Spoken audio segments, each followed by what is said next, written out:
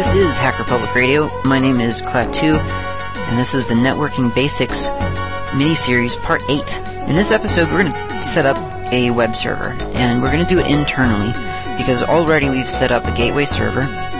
We've got the internet going into that and going out to all of our clients on the network. We've got set up a DHCP server to actually give IP addresses to all of those clients so that they can get to each other and get out to the internet and stuff that they've asked for on the internet can get back to them. And then the episode after that, which was this past episode, most immediate past episode in the series, we set up a DNS server with the fine Mara DNS server DNS server software, and we also mentioned DNS mask with a Q, which apparently is sort of an easier version of all that uses the /etc/host file to sort of emulate DNS server-itude and resolve domain names to IP addresses and so on. So in this episode, we're going to just dive right into web server installation, which honestly, at this point, it's just going to be really simple. You're not even going to know what to do with yourself because it's basically practically one step. But of course, we'll make it a little bit more interesting just because we can. But the server, the typical web server install is, something like yum install Apache or something like that. That's pretty much it. apt-get install Apache 2.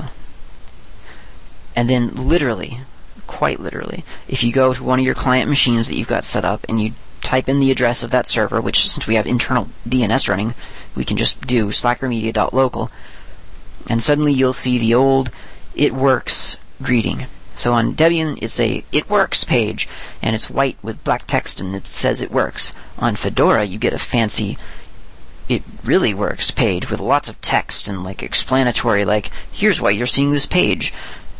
Don't panic. This is normal, and you got the little Apache logo. So it's that simple. It's done. It works. Where to find it? Almost invariably, you will find the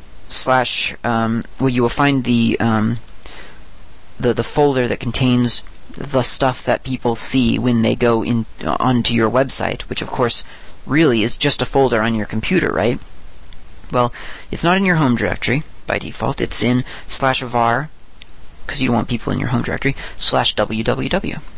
And if you look around in there, by default, at least on my Red Hat install, there's a CGI-bin, there's an error folder, there's an HTML folder, and then there's an icons folder. I got no clue what's in the icons folder. But if we go into the HTML folder, of course, we'll see the default stuff in there, which right now is nothing. In fact, I believe that it gets forwarded by default to usr/share/ I don't know, something else, usr/local/share/httpd, I think, something like that. And the point being that twofold, that until you put stuff into that HTML folder, all you're going to see is "it works" thing, but that is where you want to put stuff, /var/www/html. And the other thing is that the generic name of the Apache or the web server daemon is HTTPD. So on Red Hat, you don't service Apache to start. You service HTTPD start, and that starts your web server. Now you can go to your website on a browser. I guess I kind of skipped over that step. On Debian, it would be /etc/init.d/Apache2 start. So it's not called HTTPD. The name of the daemon is Apache 2 on Debian.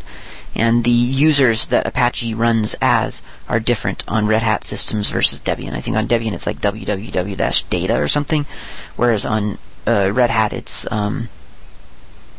Apache, I think. So that's usually, again, quite honestly, that's about all there is. On Slackware, it's /etc/rc.d/rc.httpd start. and that starts the HTTP server.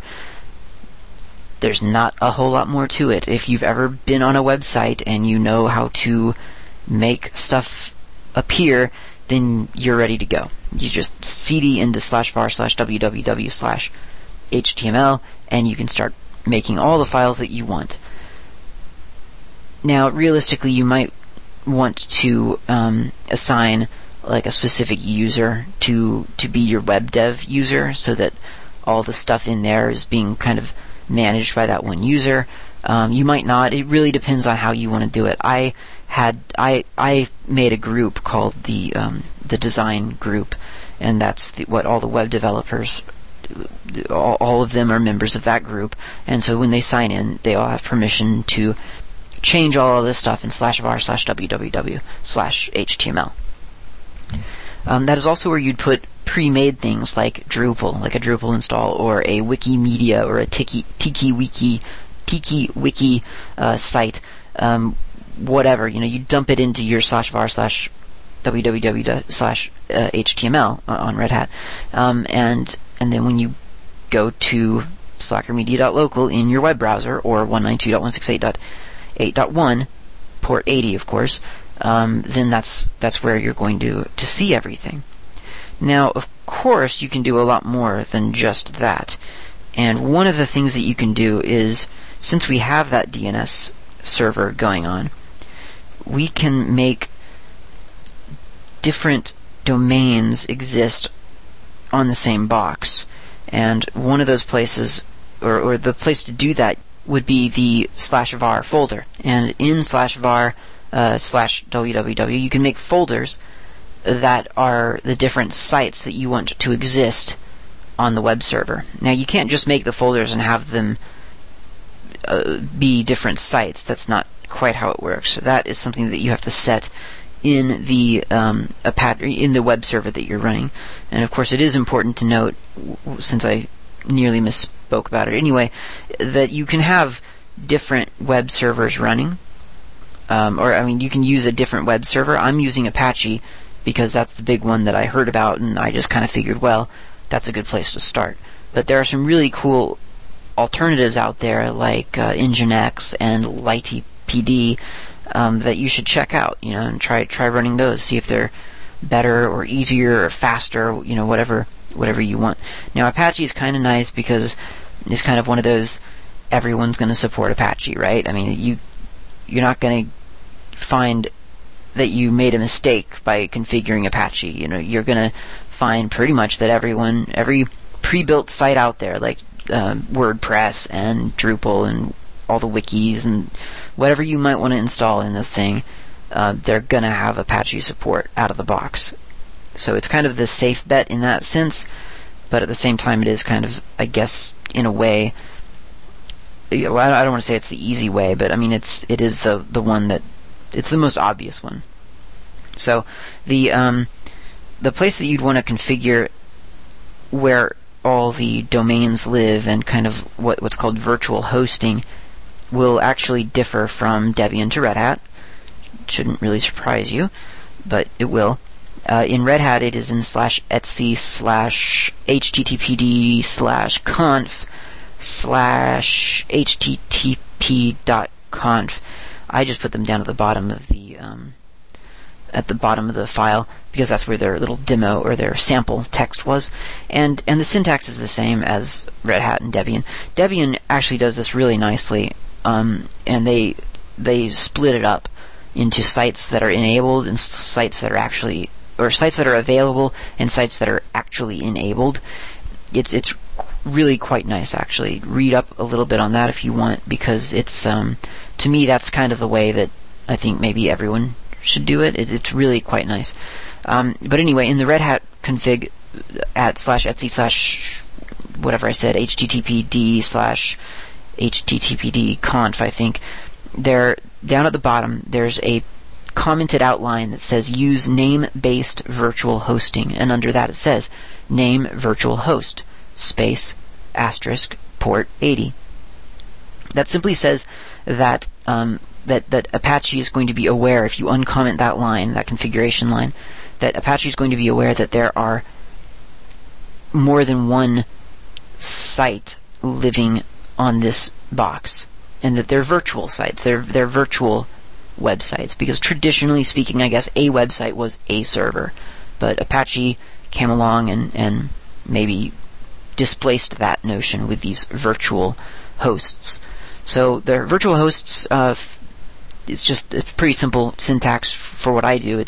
And obviously you can find more complex configurations online, but it's just virtual host.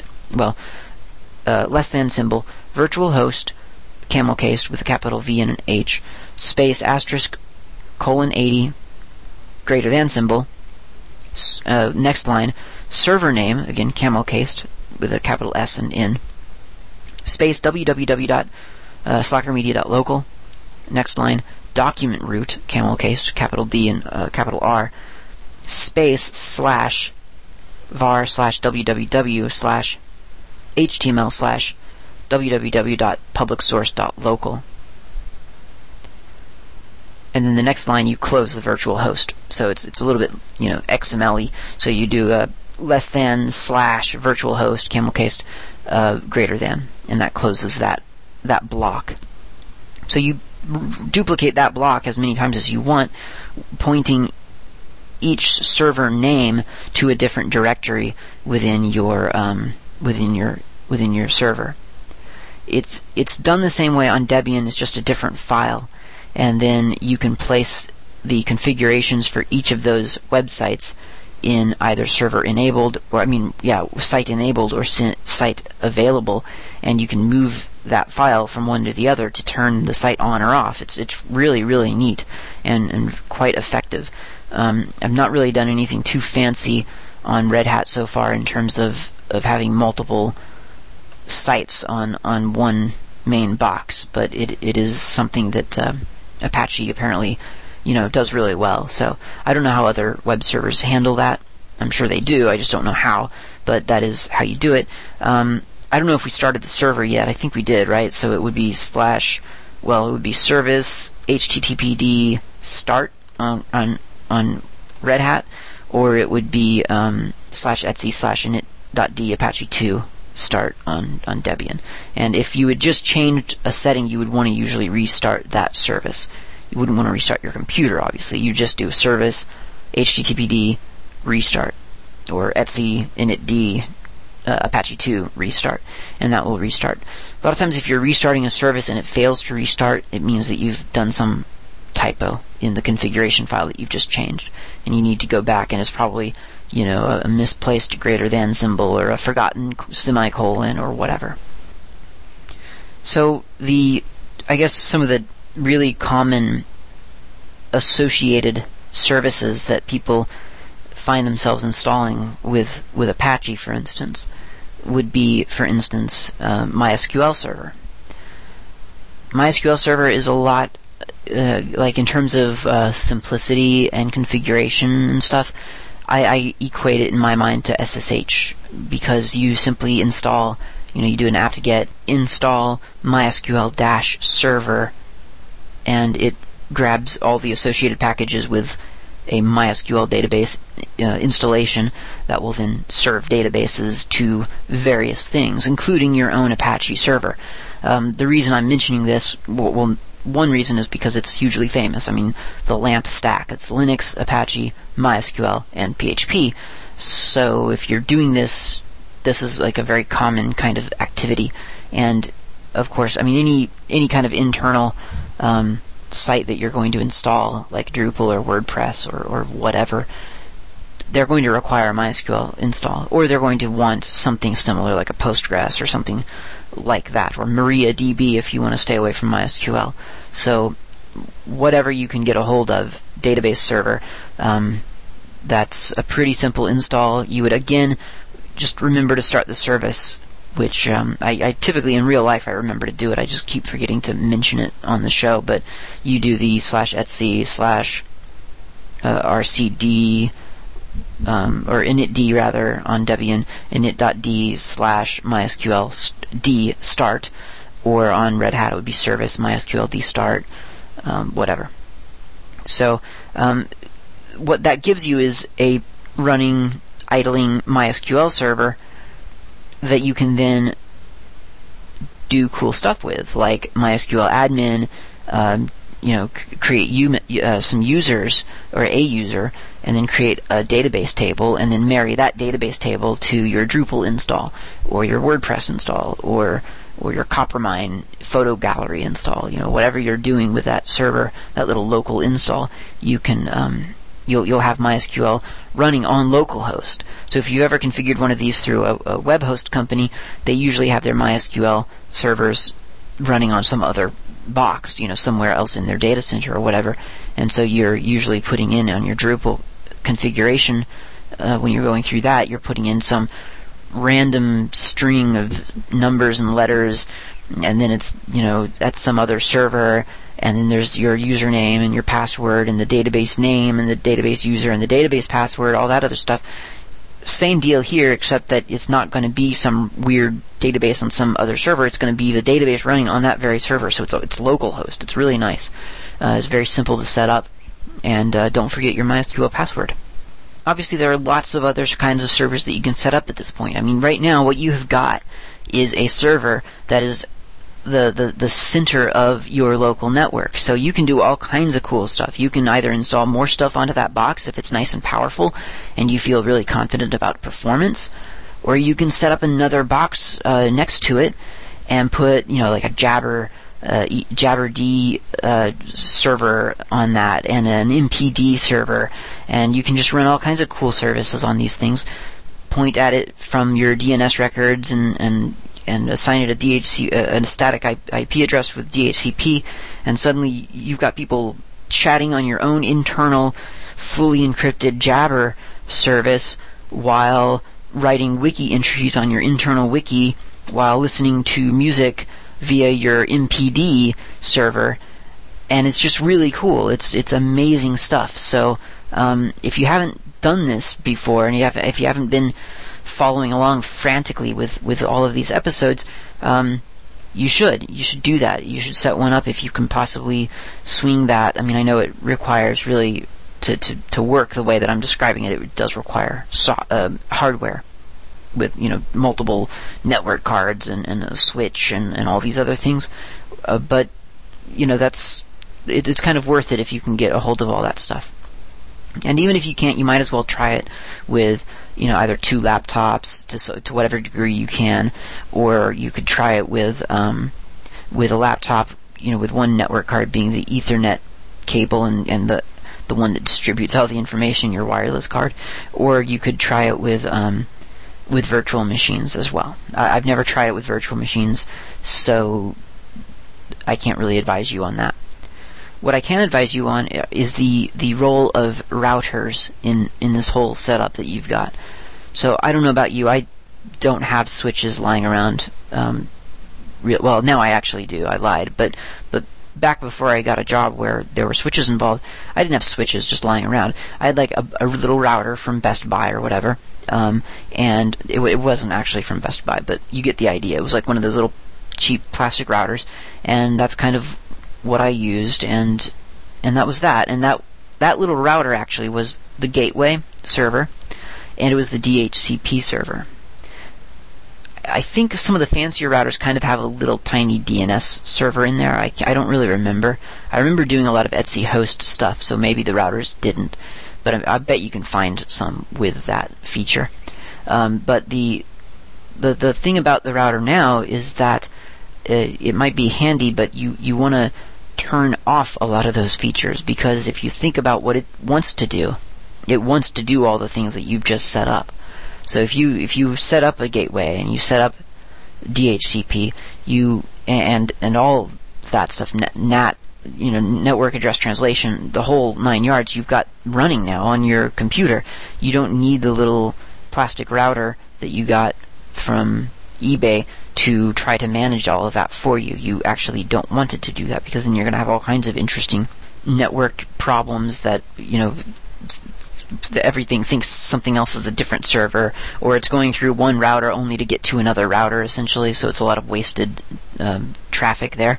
So make sure that if you're using a router, kind of dumb it down so that it's more like just a switch, more or less. or basically a true router that, it doesn't actually serve DHCP. It's a feature that it does that. It really is. Like when you need your router to just work and magically propagate all these IP addresses for you, stuff like that, it's a feature. But in this case, since we've kind of overridden that, it would become a little bit of a bother.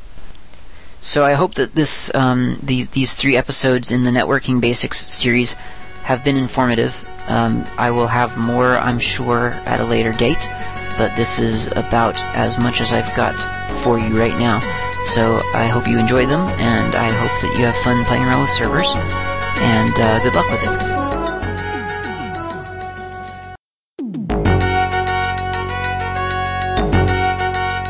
You have been listening to Hacker Public Radio at hackerpublicradio.org. We are a community podcast network that releases shows every weekday, Monday through Friday. Today's show, like all our shows, was contributed by a HPR listener like yourself. If you ever considered recording a podcast, then visit our website to find out how easy it really is. Hacker Public Radio was founded by the Digital Dog Pound and the Infonomicon Computer Club. HPR is funded by the Binary Revolution at binrev.com. All BinRev projects are proudly sponsored by Lunar Pages. From shared hosting to custom private clouds, go to lunarpages.com for all your hosting needs. Unless otherwise stated, today's show is released under a Creative Commons Attribution Share Alike 3.0 license.